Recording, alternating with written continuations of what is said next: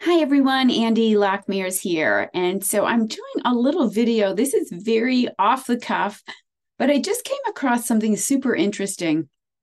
I just finished creating Advanced Beyond Holistic Medicine, my more advanced foundational course.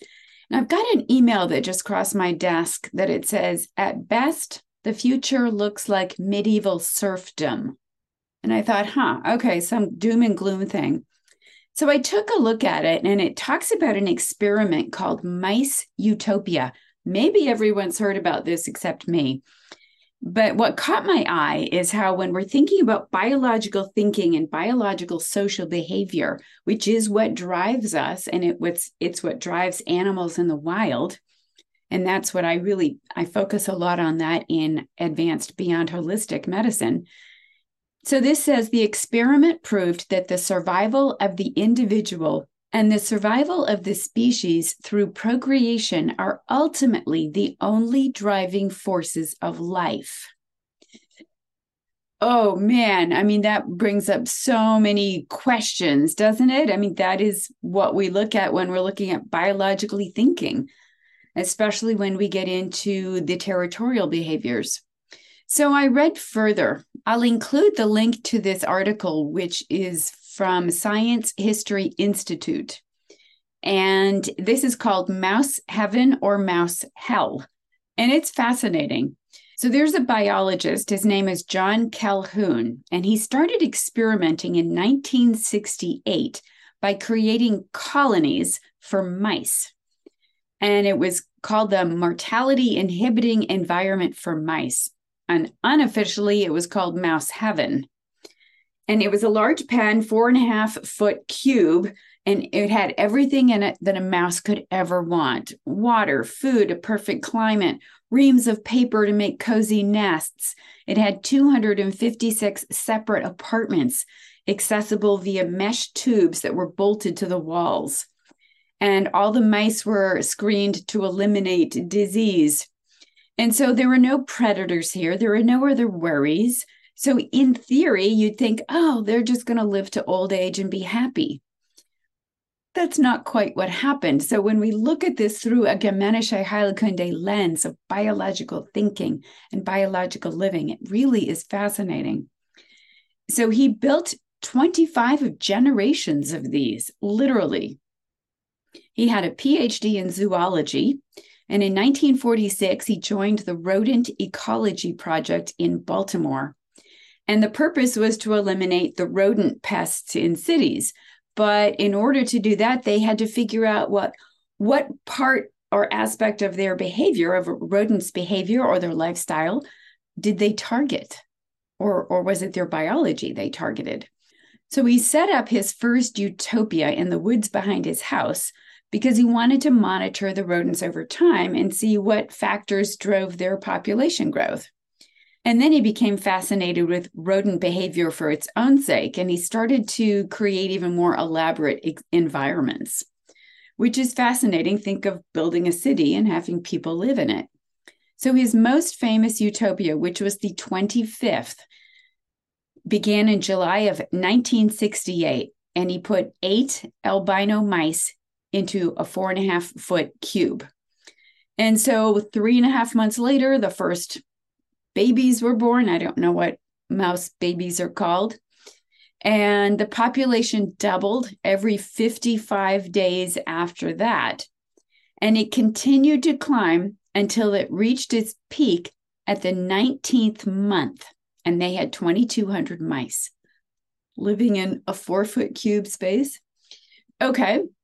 So the robust growth, though, kind of masked some really serious problems. It's like, what the heck? In the wild, so think of this, think biologically, think of living in the wild. Infant mortality among mice is pretty high. Juveniles get eaten by predators, or it's disease, or it's cold.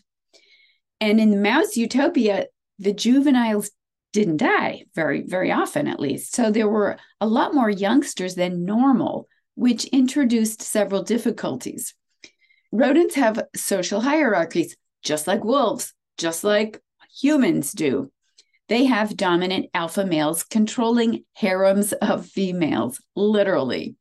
And so they establish their dominance by fighting, just like the wolves, just like the deer. And so they'll wrestle and they'll bite any of the challengers.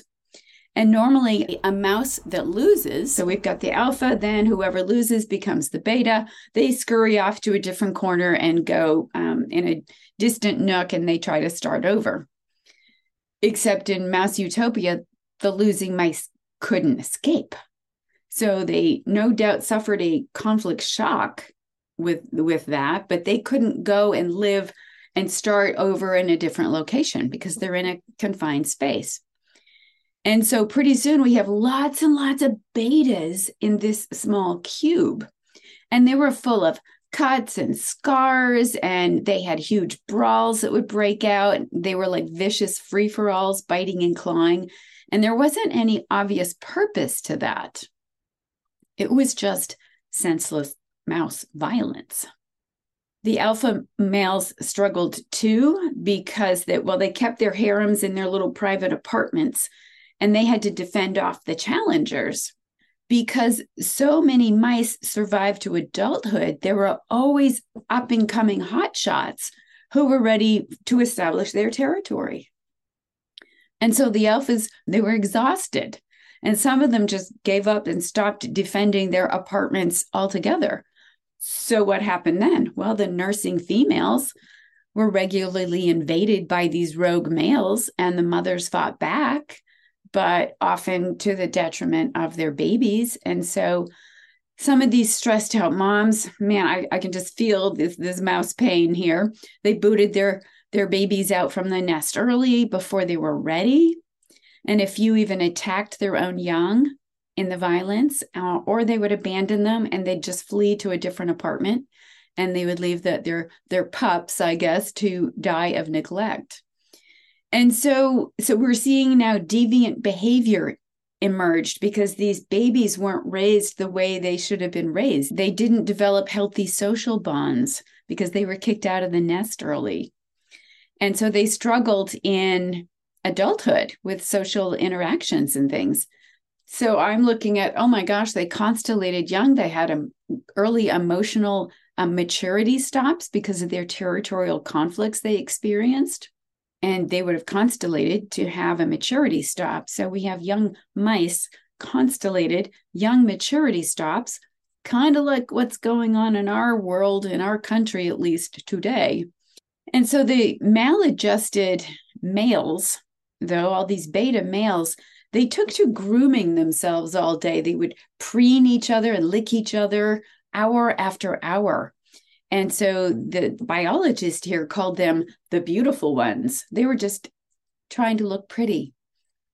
If they were little right dominant mice and they had their first territorial conflict, their testosterone would go down and their estrogen go up.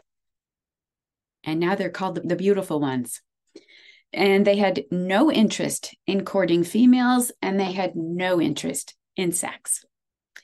So the biologist here, Calhoun, he noticed in the earlier renditions of the Utopia that this maladjusted behavior, this odd behavior, seemed to spread from mouse to mouse. And he eventually called this the behavioral sink. So between the lack of sex, which lowered the birth rate, and the inability to raise the pups properly with social interaction and, I guess, mouse love and things, and that sharply increased the infant mortality. So the population in the cube started to plummet, and by the 21st month, newborn pups rarely survived more than a few days, and new births soon stopped altogether. Older mice would linger for a while. They would hide like hermits, or they would just groom themselves all day, but eventually they died out as well. And by the spring of 1973, this was less than 5 years after the experiment started, the population had gone from 2,200 at its peak to zero. To zero. Man, I mean, we could spend hours pulling this apart from a GHK perspective, a biological perspective. So, this article goes through it from many different viewpoints, from those of conservatives to those who are liberal progressives, because each group can pull out meaning in this to suit their own agendas. What we have to come back to, though, is that nature has our only agenda. The sentence that piqued my interest here, I'm going to read it again. I said it at the beginning. I want to read it again. The experiment proved that the survival of the individual and the survival of the species through procreation are ultimately the only driving forces of life. So take a look at this. Learn constellations, learn about constellated behavior and maturity stops, knowing that we need to take action. We need people to understand what's really going on the planet. And I'm not a conspiracy theorist here at all. I am simply looking at biology. Thanks for joining me.